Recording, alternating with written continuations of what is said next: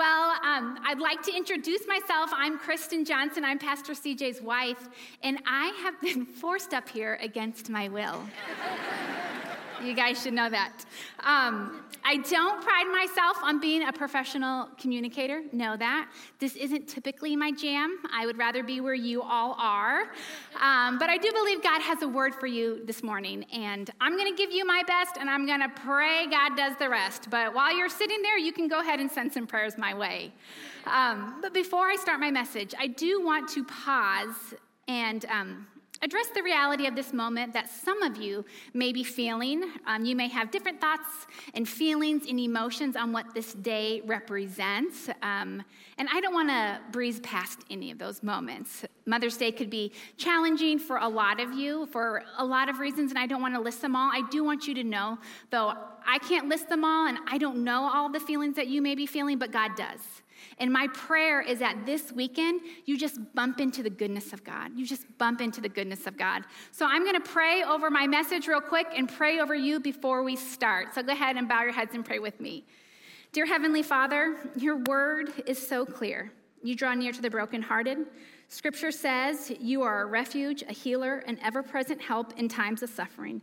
We want to thank you that we can lay our burdens before you. And Lord, we ask that the promises of your word be fulfilled in the lives of those who may be crushed in spirit today. We thank you that your steadfast love never ceases and that your mercies never come to an end.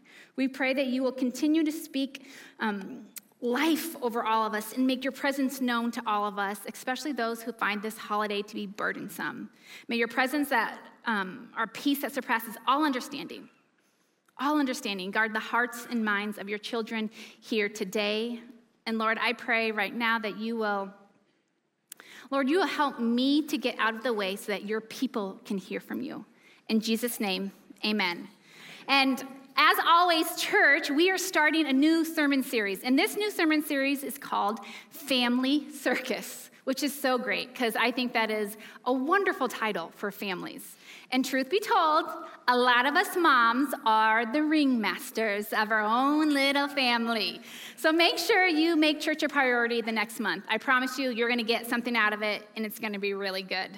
Now, I love being a mom. If you're a mom, raise your hand in here because I know you share the sentiment with me. I love being a mom. I've got wonderful kids.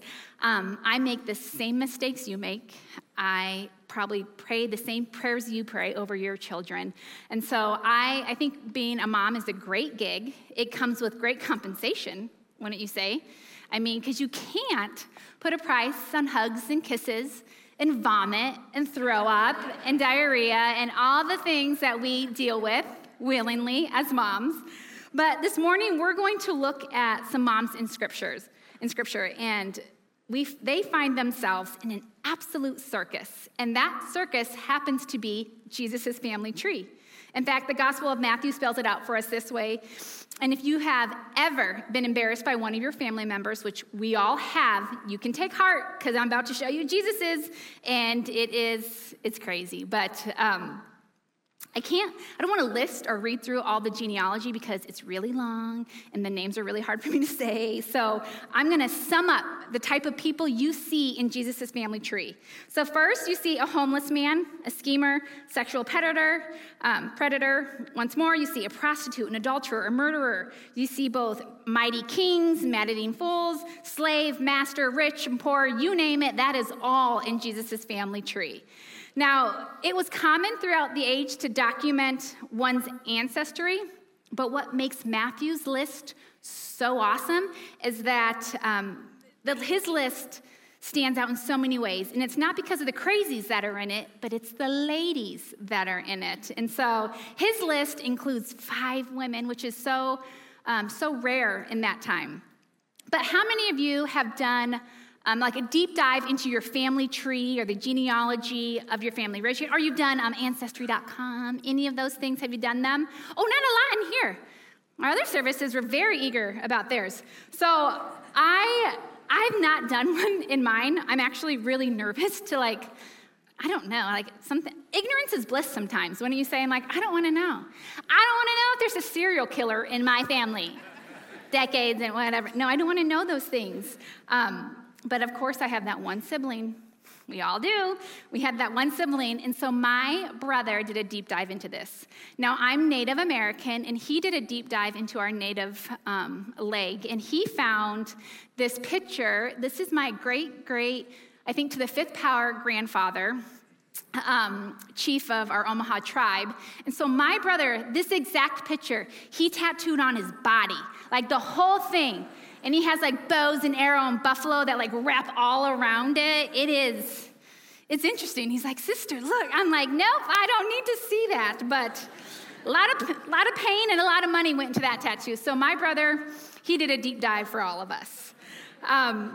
So again, what makes Matthew so good is that he includes women. And I love that about him because it's subtle, but Matthew's making a point here that women matter and that we are important. And so I'm going to jump right into the first woman. And so turn with me to Matthew 1:1-6, and this is the genealogy of Jesus.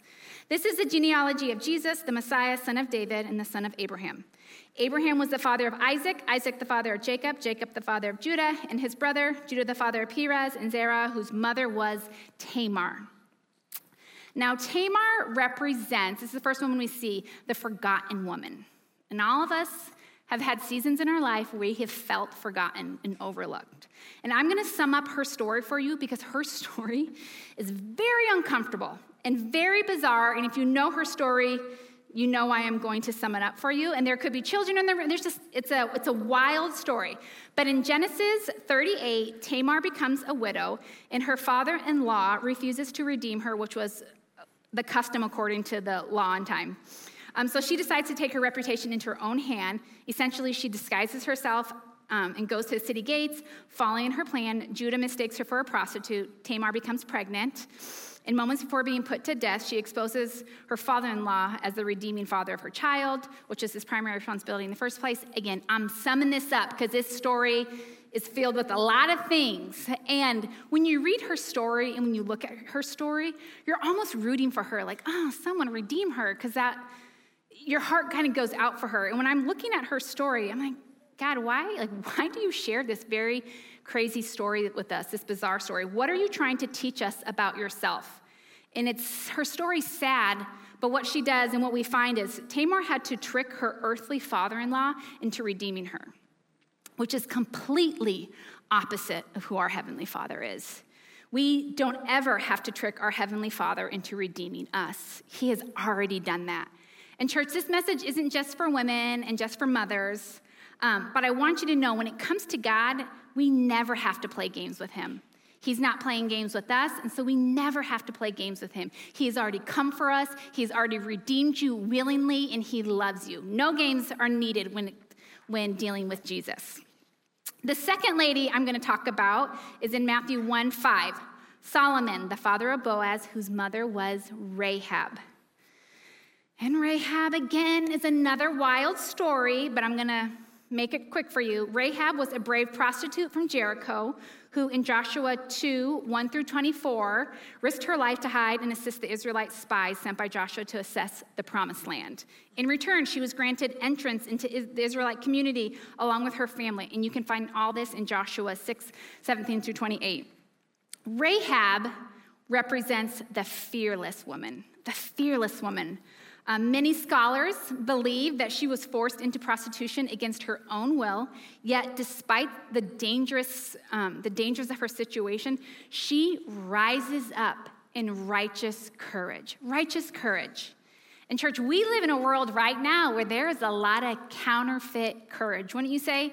A lot of counterfeit courage. An example of that was I'm sure you've seen what liquid courage looks like. I'm sure you've seen what keyboard courage looks like.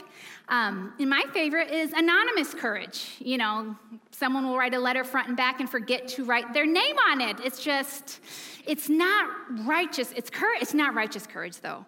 There's a difference between righteous courage, and you cannot fake righteous courage. Righteous courage shows you either you fall into temptation or you don't. You either have convictions or you don't. You either tell the truth or you don't. You either love your enemies or you don't. Righteous courage looks different. And Rahab, there's no question, she had righteous courage. And look how things played out for her. She is not only welcomed into the Israelite community, but she is grafted into the family of God in the genealogy of Jesus. And I'm convinced God will prove his faithfulness to you, which is why I love the verse, Deuteronomy 31:6. Be strong and courageous. Do not be afraid or terrified because of them. For the Lord your God goes with you and will never leave you nor forsake you. Church, don't forget that. God is with us. He will never leave us nor forsake us. So when we see foolish courage out there, just let it go. The next lady that I'm going to talk about that we see is found in Matthew 1-5. Boaz, the father of Obed, whose mother was Ruth. And church, I wrote my whole first message on Ruth. And then 3 weeks ago, the Lord changed it. And we had very honest conversations about that because my husband's relationship with the Lord is different than mine. Him and God are tinkering with his message like all the way till he steps on this platform. And I do not work that way. And the Lord knows that. He wired me. But I'm like, hey, this is a game plan. We're sticking to it, and we're not changing it. But he's good. He gave me 3 weeks to pivot, but I love Ruth. I'm sure a lot of you have heard the analogy, who's the GOAT, who's the greatest of all time? Or I'm sure you've been asked, who would be on your Mount Rushmore of faith? Well, Ruth would be on mine. First of all, she's one of 2 women who has a book in the Bible. One of 2 women, and the Bible is full of 66 books. So homegirl's got her own book. Another thing I like about her is her book is only 4 chapters. You know, some of those are long. 4 chapters, and it is full, like it's full of everything. Everything's in there. I love Ruth. I think she's wonderful. I love her story. But here's the summary of Ruth.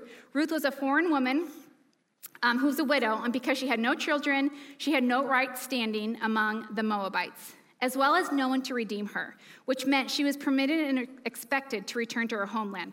However, in Ruth 1:16, she stubbornly decides to accompany her mother-in-law, who was also a widow, back to Israel. Essentially, she sacrifices her future and security to remain loyal to her heartbroken and hopeless mother-in-law. And what happens next, in my opinion, is Scripture's greatest love stories, because what we find is not only is Ruth the real deal and a woman who's full of character, she finds a man who is the real deal and full of character. And those two, and people who are full of character like that, their marriages are special and they're set apart and their weddings are just so fun to be at.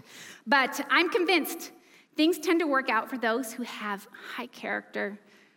Rest in your character. Things will always work out for you. I would say that Ruth represents the foreign woman. The foreign woman. And perhaps some of you can relate to that, feeling trapped in spaces or feeling foreign to certain spaces. Ruth was heartbroken, lost, and feeling out of place. And some of you know exactly what that feels like, to be left out or without a family at times. Yet again, what we see in Ruth's story is God honors her character, and once more, she is grafted into the family of God.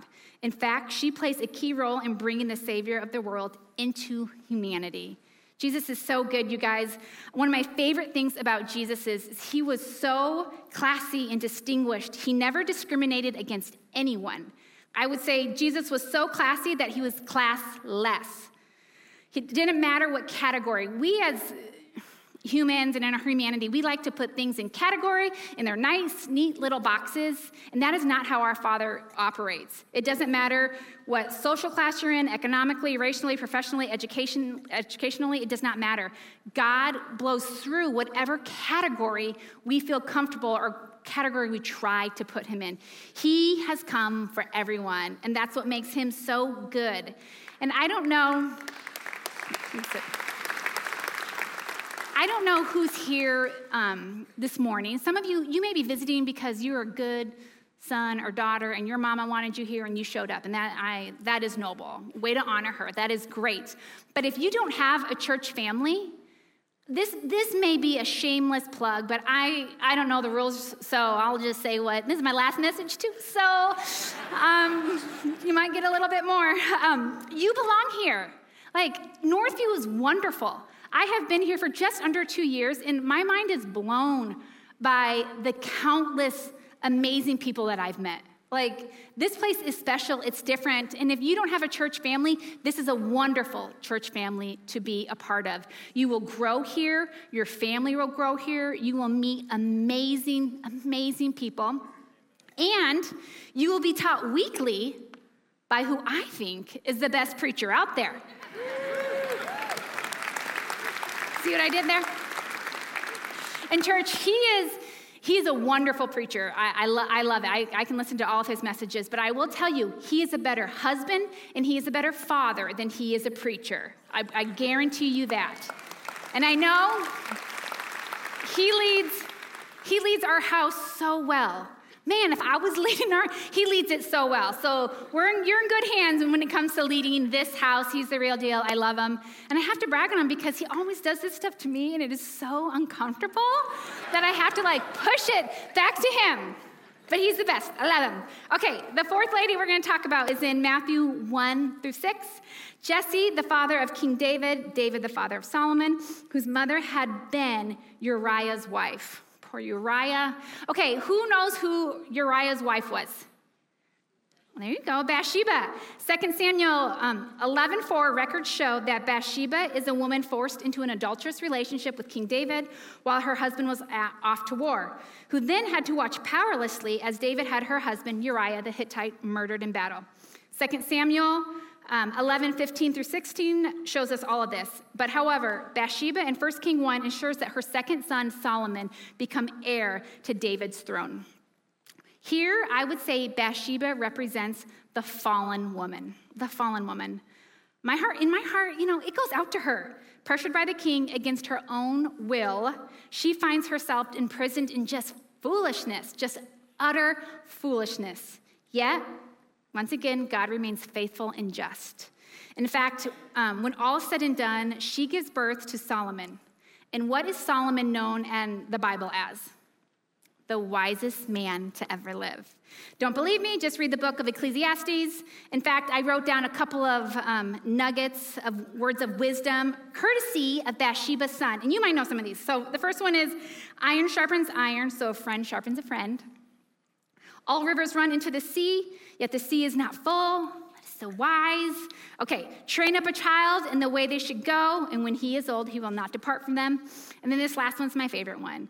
Your soul is nourished when you are kind. It is destroyed when you are cruel. I mean, she had a wise son. And again, for those of you who are here today who feel imprisoned by foolishness, know this. Bathsheba teaches us this. Wisdom triumphs over foolishness. In the end, wisdom always triumphs over foolishness. So whether you're experiencing the foolishness of others or the foolishness of the own choices and consequences that you yourself have made, choose today to anchor yourself to wisdom. And where is wisdom found? In God's word. There is no shortcut to it. Out of all the noise that we consume day in and day out by culture and just, you have to make sure you are combating that with scripture. Know God's word. Stand firm in that. Now, I couldn't do a message and not at least give you one basketball analogy. So I'm going to give you one basketball analogy. It's a good one, okay? So in the terms of basketball, foolishness may be winning the quarter, but wisdom wins the game. Church, there's going to be times where it looks like foolishness is just taking ground. In basketball, it's a game of runs. It just looks like, man, they just keep moving and win. It's just a quarter. It's okay. Hang tight, because in the end, wisdom always wins. God always wins the game. So stand firm in that. Now, the last lady I'm going to talk about is Mary, because you cannot do a Mother's Day message and not hit on Mary. So Mary, as a parent, we all know the pressures and stress of raising an imperfect child, but can you imagine raising the only perfect child to ever live? Like, that is, I guarantee you, Mary has some stories. I can't wait to hear all those stories. She has some stories. But Mary, not only did she raise a perfect child, our kids are sinless, are full of sin, and they're hard. But if you have a teenager in this room, you understand what I'm saying. You have children who sometimes think they know everything. Hey, I was a teenager, and I thought I knew everything too, so I get it. I'm not trying to throw shade, but You have children who sometimes think they know everything. Well, in Mary's case, her child did know everything. All-knowing, sinless. I'm just like, oh, I can't imagine raising him. And if there was ever an issue, like us moms, we like to take the blame for everything, or we think a lot of things are our fault. Oh, if I was more prepared. Oh, if I would have done that. We take the blame for everything. With Mary and Jesus, if there was ever an issue, it was always Mary's fault. Always Mary's fault. So hats off to Mary. She had a tough assignment, a very tough assignment, but she did it. And here's the deal. God has assigned all of you a different assignment. And like Mary, you can get the job done. You can get the job done. So I'm going to sum up Mary's story real quick. Mary, the mother of Jesus, is often idolized as the perfect and holy woman. However, Mary was human and imperfect, and just like the rest of us, she faced immense challenges as the mother, especially raising the perfect son, who is also the Savior of the world. But despite Mary's imperfection, her unwavering faith in God allowed her to play a significant role in the story of redemption. Mary's story reminds us to never give up hope and to always trust God's plan, even when you're faced with seemingly impossible obstacles. Mary represents the faithful woman, And there's so much to Mary's story that I could go through, and I know you all know her story pretty well, but I'm going to leave you with two principles. One, you don't have to be perfect to be productive. You don't have to be perfect to be productive. I mean, perfection is an unattainable goal. And moms, you need to hear me. You don't have to look perfect. Your kids don't have to act perfect. Your kids don't need to be dressed perfect. Your house doesn't need to be perfectly decorated. I mean, you do not have to be perfect. That is not the goal. Second point is those who remain faithful will always remain useful. Just remain faithful and watch how God uses you. We like to say around here the best way to discover God's faithfulness is to live a life of faithfulness. In church, when you live a life of faithfulness, you live a life that's fulfilling. Don't you want to feel fulfilled in who you are and how God designed you and the things that you are doing? Now, here's the deal. Apart from Mary got some angels sent to her with some, letting her know her assignment, letting her know what was going on. These other women, they had no idea that they were playing a part in God's grand plan. They didn't know. Mary knew, but the other four, they did not know. And chances are, neither do you. And I just want you to hear today, as a mother, you are accomplishing far more than you realize. Far more than you realize. Keep playing your part, knowing God is fulfilling his will in your life. In closing, I love that God includes these women in the list of his family tree before introducing his son. And Matthew is repetitive with some statements that he says over and over again. He says, whose mother was, whose mother was, whose mother was, whose mother had been.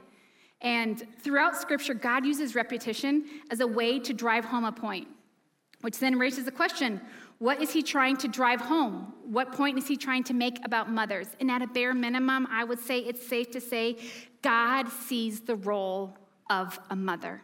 God sees the role of a mother. And perhaps that could be an encouraging word to you moms today. God sees you. He sees you. He sees everything you're facing and everything you're managing.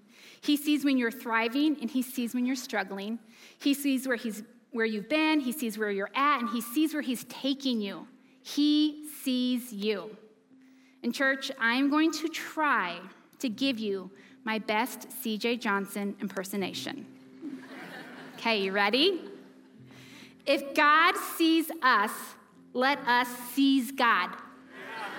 Very good. Yeah. And let us continue looking to the one who is always looking out for us. Church, God is always looking out for us. His eyes have never left you. I have lost children at Target before. God has not lost you.